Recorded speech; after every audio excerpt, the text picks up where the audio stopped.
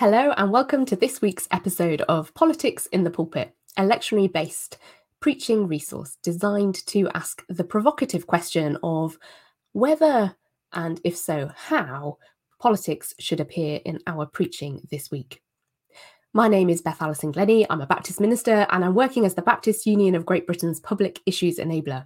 Each week I'm joined by a guest from a different place or space on the political and pulpit style of landscape. Today I'm really pleased to introduce the Reverend Tim Haynes. Tim is a pioneer community worker, and hopefully he's going to appear on the screen in just a moment, from Bidwell, West Bedfordshire. Is that right? Bidwell West in Bedfordshire. That's correct. Yeah. Yes. Well, it's really great to have you, Tim. Thank you. Welcome. Thank you. Thank you for joining us today. And I know you, Tim. I'm gonna be honest. Tell everybody else that we've met before, just a few times, in the kind of small Baptist world that is. But I know you're in a bit more of a different context at the moment, a bit more ecumenical. And just wonder if you want to just introduce yourself a little bit and kind of tell us about your context. Sure. Yeah. So it's great to be here. For the last 7 and a bit years, I was the pastor of a Baptist church in the northwest of England, and then about a month ago now, just over, moved down to Bedfordshire, and I am now working for a charity that's called Houghton Regis Community Development Charity. We like big names here, it seems. And I'm working on this estate called Bidwell West, which is a new housing estate of about just under 2,000 houses that are being built. And the purpose of my role as the pioneer community worker is to build community, to work in partnership with residents that are here and the local churches and other community stakeholders, and to shape what it means to be a community in this space, and championing things of justice and equality and health, and just being a vibrant place as well. So that's kind of what I'm up to. Brilliant. Well, I wonder why politics? I mean, I invited you on. In fact, I think you were really keen to come on, I remember. So I wanted to, what is it for you that drives you into this conversation? Sure, I might regret of being keen to come on by the end of this, and other people might be like, why is he here? But actually, for me, part of the reason is that actually, I think historically we have been reluctant to read the politic narrative that is in Scripture. And one of the things I'm currently studying is as a course with the International Baptist Theological Seminary in human rights, freedom of religion and belief. And that's really interesting. It's a fascinating subject area, and students from all across Europe who are doing that.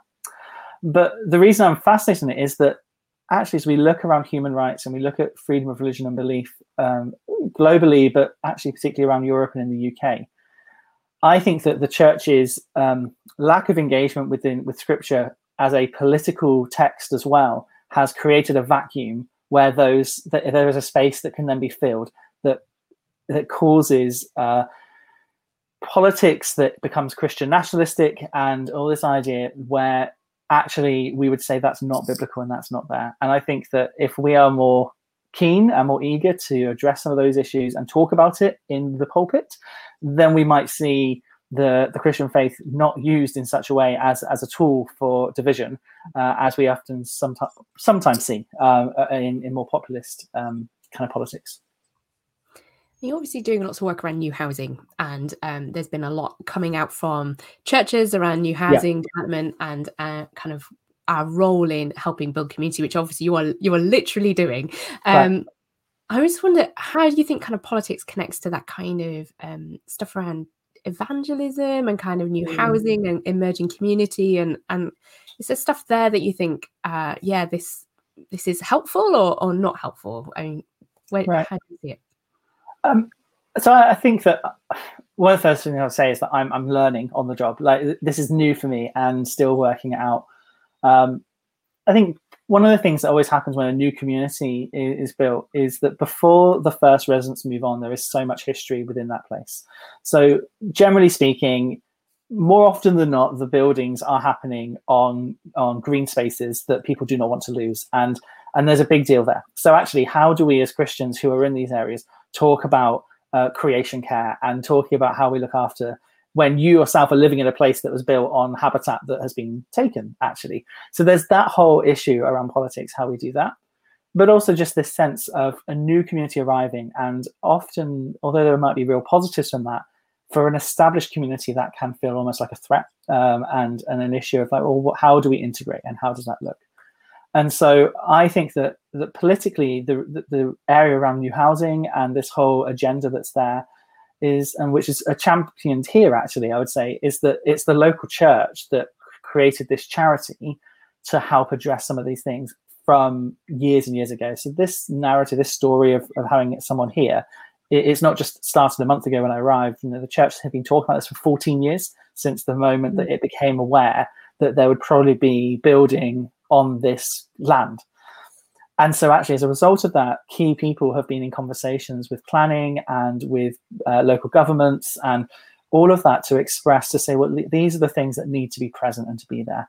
And so we talk about equality, the access to good homes, the quality of what community provision is there. And so I think that that's where politics and new housing is. And it's not just when the houses start, but it's actually in the journey way before that, so that what is built is positive experience for all those, not just residents moving in. It's really interesting because we're kind of in the opposite role where we are. I'm based in we're around 3 churches that here just locally, where we've got like new housing being built all over the place, and we're kind of part of the welcome. And it's this idea that actually, historically, new housing is not always welcome with open arms, but just kind of really small things sometimes, but the church can offer into the conversation. Absolutely. Like as simple as, do you know, it'd be really helpful if there was a footpath that would link that bit to this bit. Yeah. And so we're kind of the community turning up with the cakes at the moment as well, and kind of amazing do that stuff. But it's so interesting to kind of hear from like kind of from the opposite kind of perspective in the same sort of way. Sure. Yeah, it's so good. So I wonder if is anything kind of politically justice-wise that you kind of been listening into, thinking about, that you'd want to bring out this week. You don't have, there might not be, but it might be something that you've kind of caught your passion from your perspective. So I think just first thing mentioned about what I'm studying around human rights at the moment. Well, the 46th regular session of the Human Rights Council are meeting at the moment, or depending on when this goes out, this week. So they're meeting until the 23rd of March. And that's, a really key point where a lot of things are being discussed generally around human rights, but including within that about freedom of religion and belief. So I think that's just on my radar, aware of what's coming from that. And it's interesting, I think, how that hasn't been publicly put in, that it's not front and center on politics or front and center on our news channels at the moment. But it feels like quite a significant thing to be aware of. At the moment, there's a lot of stuff going on around protest and the ability to be able to speak and to have that public space to do so, and changes in the bill to the changes in law about what that might look like, and we'll probably come into that a little bit more when we come to the biblical text in a little bit. And then I think just the third thing is around access to vaccines and how that looks like. We're seeing it currently, this discussion, argument, however you want to put it, around the UK and Europe. But actually, that's just a really small snapshot about the equality of the distribution of vaccines globally. And actually, how do we play a part in that? So those are the 3 things that I'm aware of at the moment. Yeah, thank you. They're really, really informed answers. I think we've also been aware of those. And I think a couple of other things I would add to that is the integrated review results published is called Global Britain in a Competitive Age, which is the review of security defence development and foreign policy, which has seen the nuclear weapons stockpile increase and international aid being slashed, we hope temporarily. Yes. We will be campaigning on that one. And then asylum reform proposals are also expected to be out soon, with offshore processing centres and kind of so just to kind of make you aware those things. We've also got on a kind of JPIT kind of agenda, and I'm just going to push it a little. We're going to have a day of prayer and action for Reset the Debt, which is our work campaigning on a jubilee for all of those who've ended up in debt over COVID, and we're working with lots and lots of partner organisations to really see if we can create a real change and a lifeline for people. And there'll be a day of prayer on Friday for that, and particularly a prayer broadcast in the middle of the day, and other things going out about that. So just to kind of really encourage people just to tune in. It's a time where people feel pretty low on energy. You know, it's lockdown life, it's hard, but this is meant to be something that we're not expecting lots and lots of people to kind of, lots of people. Sorry, not we are expecting lots and lots of people, but not to expect lots of people. We know that at times, it's been tricky. Everybody's feeling a bit wrung out, and this is meant to be actually about saying, here, putting the worlds to right might help a little in finding kind of some of that energy and that joy again. So those are things I kind of want to flag from a JPIT hat. But we've done our kind of. We've thought about the news, we've thought about the world we live in, and we've got some Bible passages. Now, when we talked about this, you're really, really keen for Palm Sunday. Me on this, like I think you described it as something like as a bit of, always up for a bit of street-based performance art or something, I think was your phrase. Is that right? So I think the phrase I use is politically infused street art or street theatre, which is how I understand. Anyway. So we looked up, because we're Baptist, so we sit loose to the lectionary, and even if you're now funded by Methodism as well, we looked it up, and we were like, but there's Passion Tide as well this week, so we have a choice of 2 readings. We could go with the whole of Mark 15. And the Passion Tide readings, or you could use the Liturgy of the Palms. And so what we decided we're kind of going to do a little bit, I think, is really concentrate on Palm Sunday, the Palm Liturgy, because mostly in my experience certainly has been that if you're reading the Passion readings, they're so long, you don't preach on the Passion readings, you just use them as in fact a piece of street theatre usually. So we're kind of going to look at the Mark 11 reading more in depth than we are the others, and kind of focus there, partly because we think that probably sets up really for understanding as well kind of where people would be going into Mark 15 as well. So actually they're kind of it's a similar conversation. They think the same thinking will apply over. So that's where we're going, just to kind of explain to all of you who are watching and listening this week what we're thinking about and why you're thinking, oh, the reading I've got may be slightly different. So why this one? What grabbed you? Is there a theme, a story, an idea? What part of this captures you, Tim? Yeah, so as I was reading this passage, but also in the Philippians text from today, this sense of liberation really shouted out to me. And maybe as we kind of read the text, it might not be the obvious there, because it sort of seems more like celebration.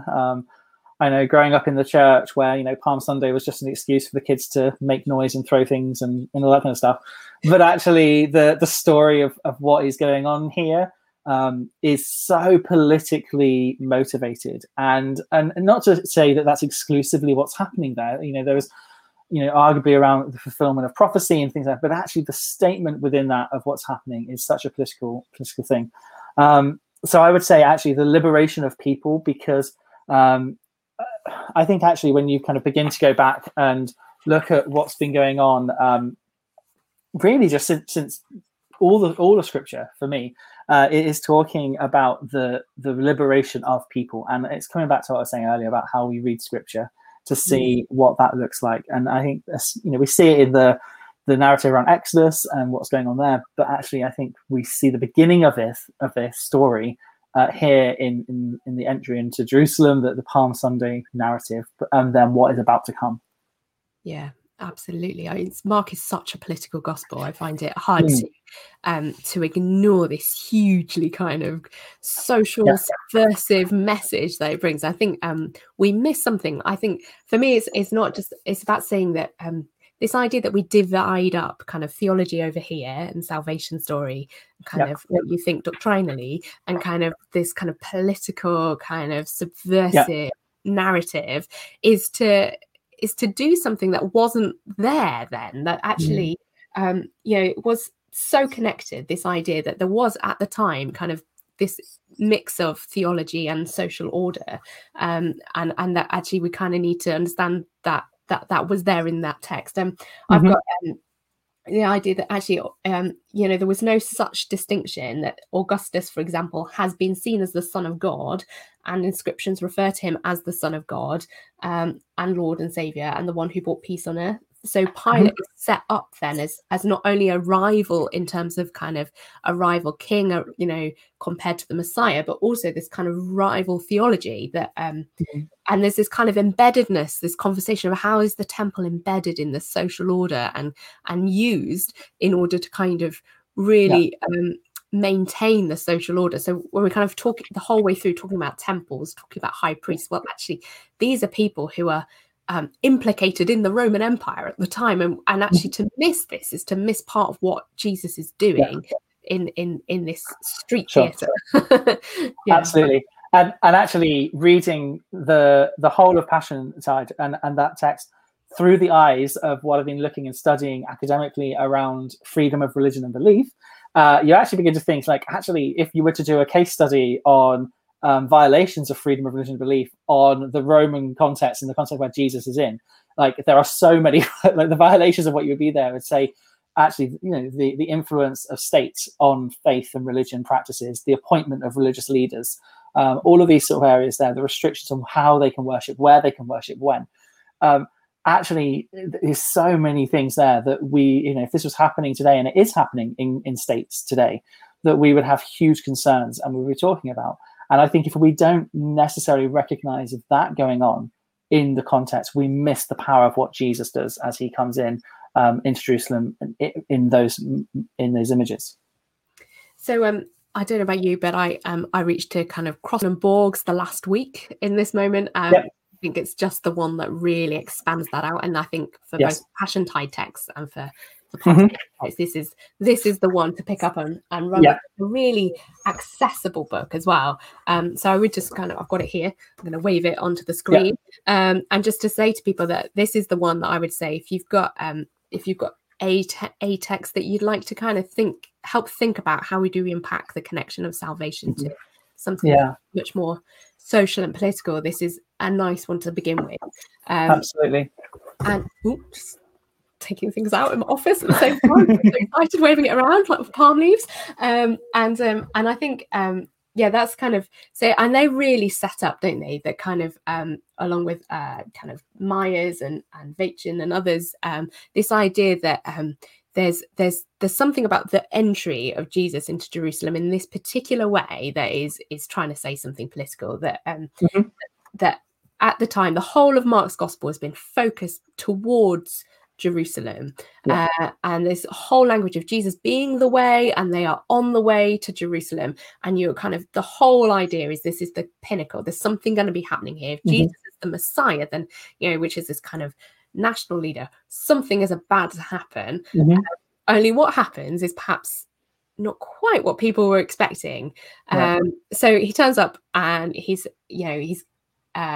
on a colt, coming in from a particular direction, and really keen that we know the route he's coming from, which I always think is interesting. I don't know if you want to carry on, Tim. I'm kind of already.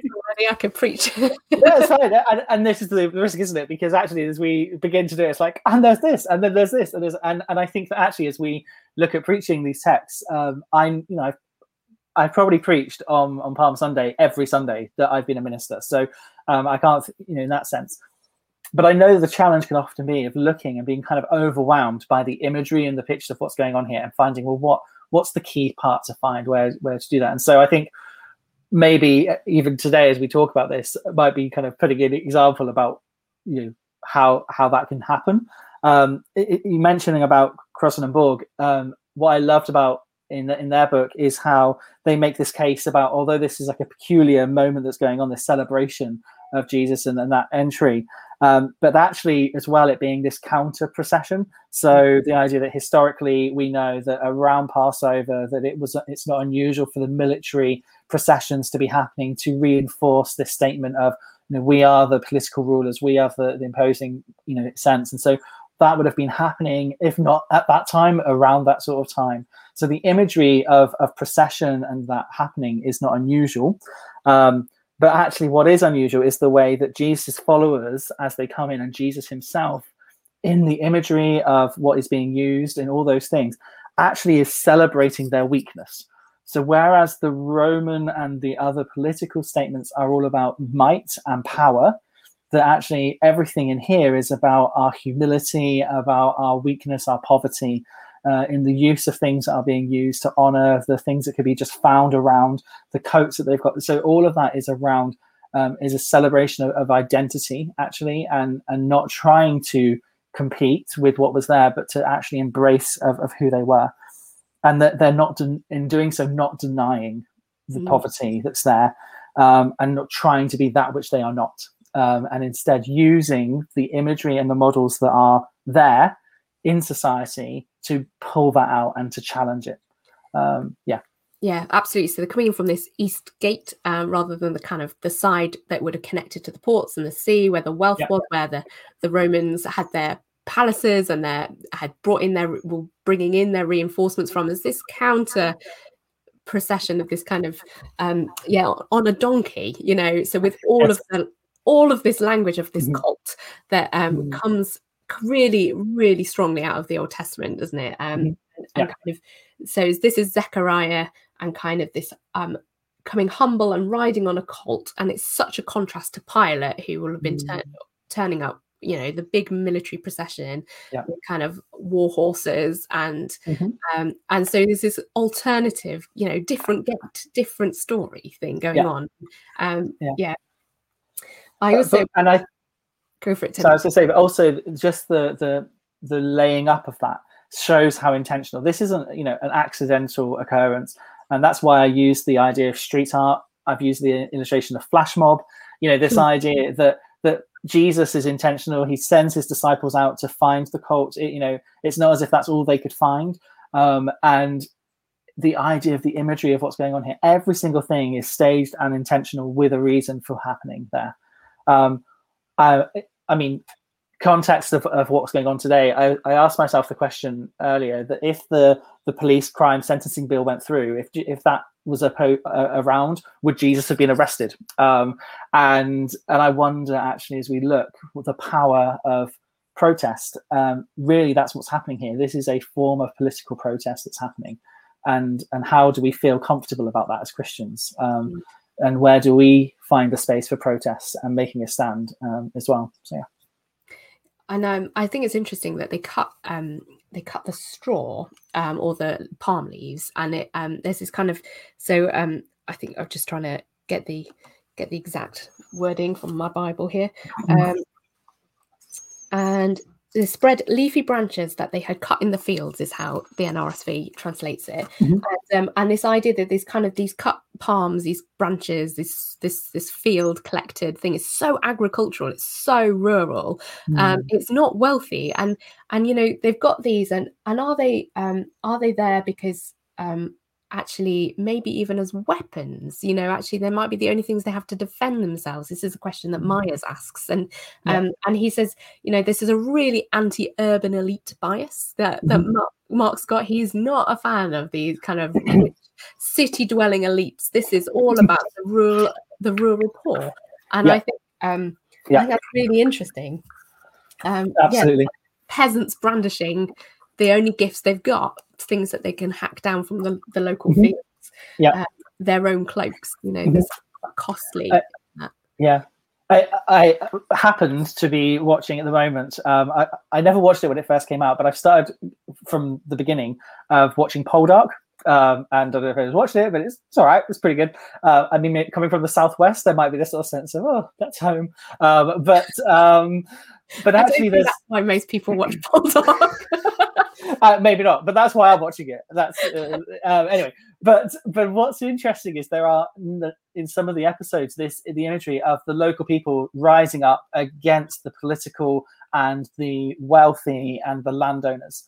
And there's an episode that I was watching this week, and I'm watching it and I'm thinking, like, obviously not in that context, but that's what's going on here. That's the same idea that people who have felt that they have been oppressed for so long, all it took was for one person to give them a voice and to have a platform, and people rose up and began to speak. And I think it's interesting, isn't it, that Mark is writing this at a time where revolt is everything. It's being talked about with the Jewish revolt, and then we've had it's written with the historical background of revolt that's gone before as well. So there's always been a horrible suppression that's happened in that space already. Yes. So actually there's this kind of context of this has already happened in Jesus's lifetime.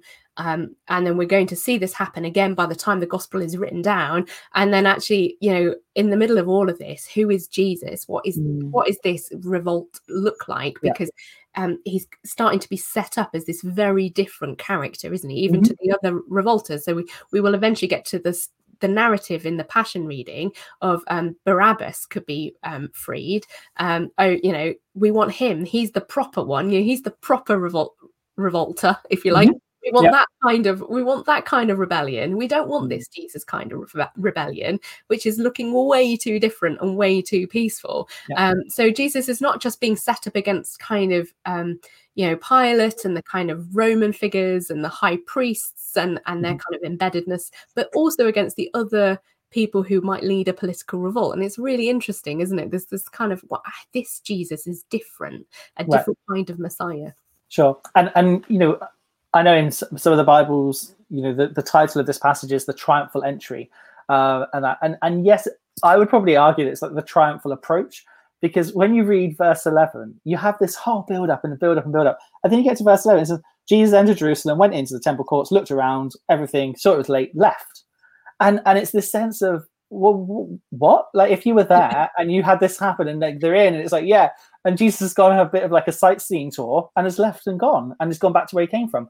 And I think that there's something in this passage as well that when you then, especially in Mark's gospel, you look at the events that happen from the rest of chapter 11, significant things around the fig tree and other things that happen there.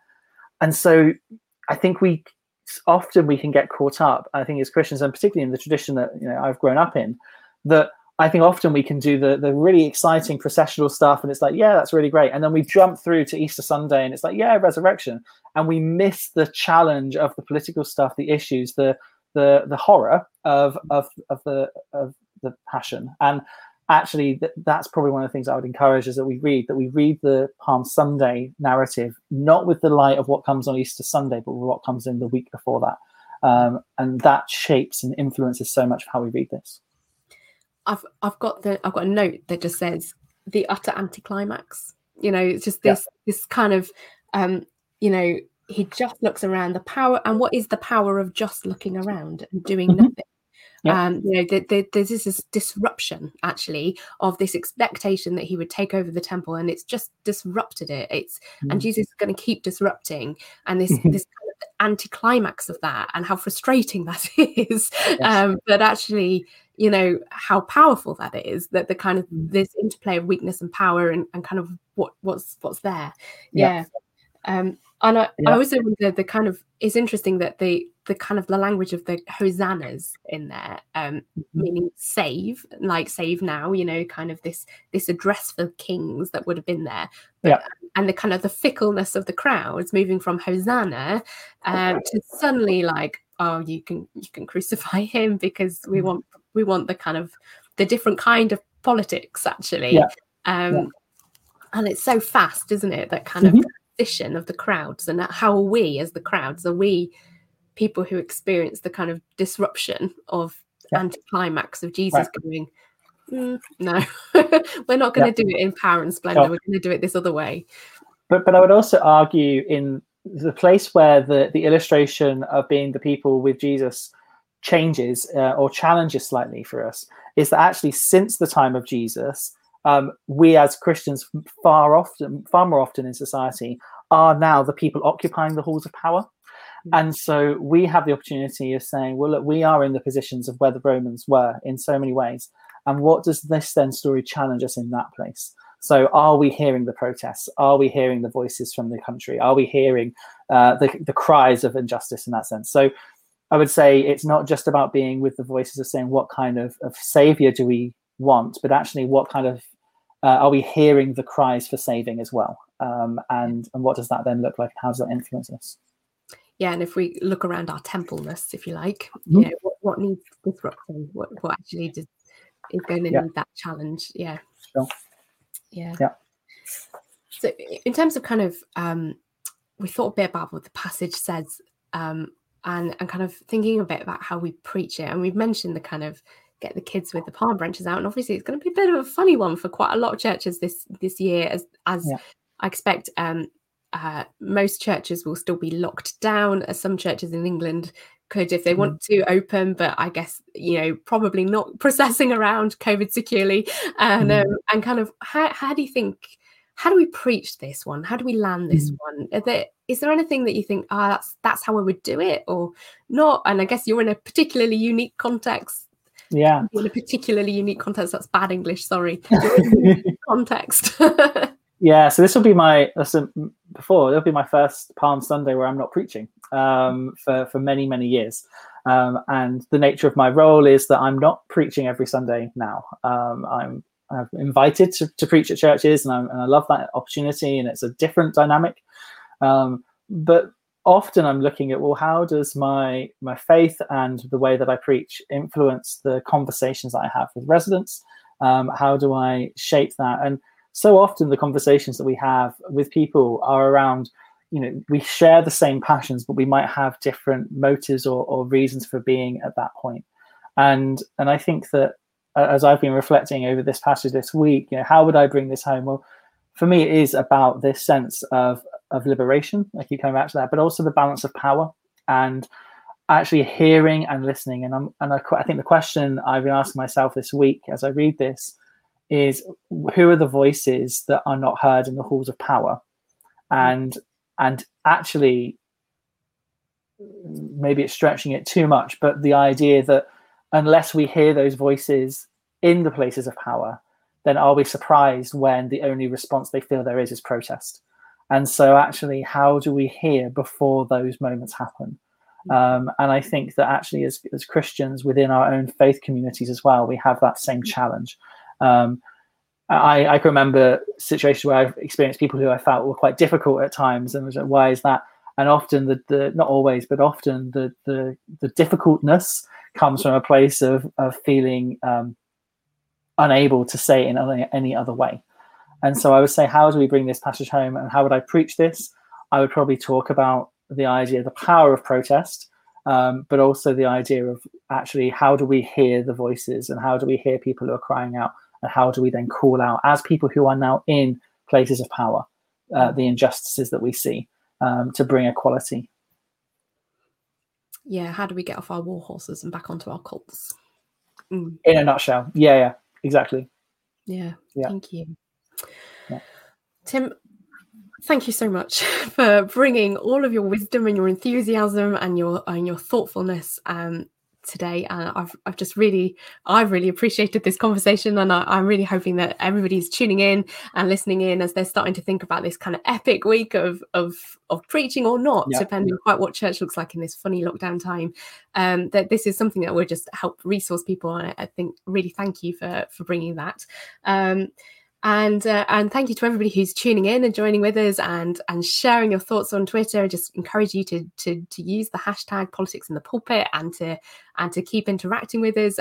We do, as news unfolds, continue to try and reflect sometimes about how would we now be preaching it at the other end of this week. You know, we record these on Mondays.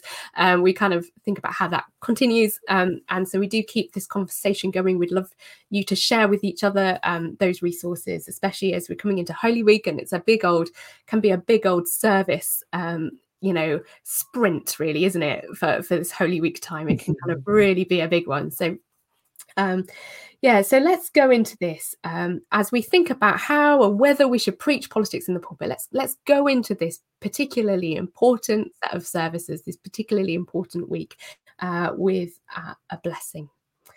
May we be anointed with God's Spirit as we bring good news to the poor, proclaim release to the captives, help people to see the world truthfully, and let the oppressed go free. Amen. Amen. Thank you, Tim. Thank you.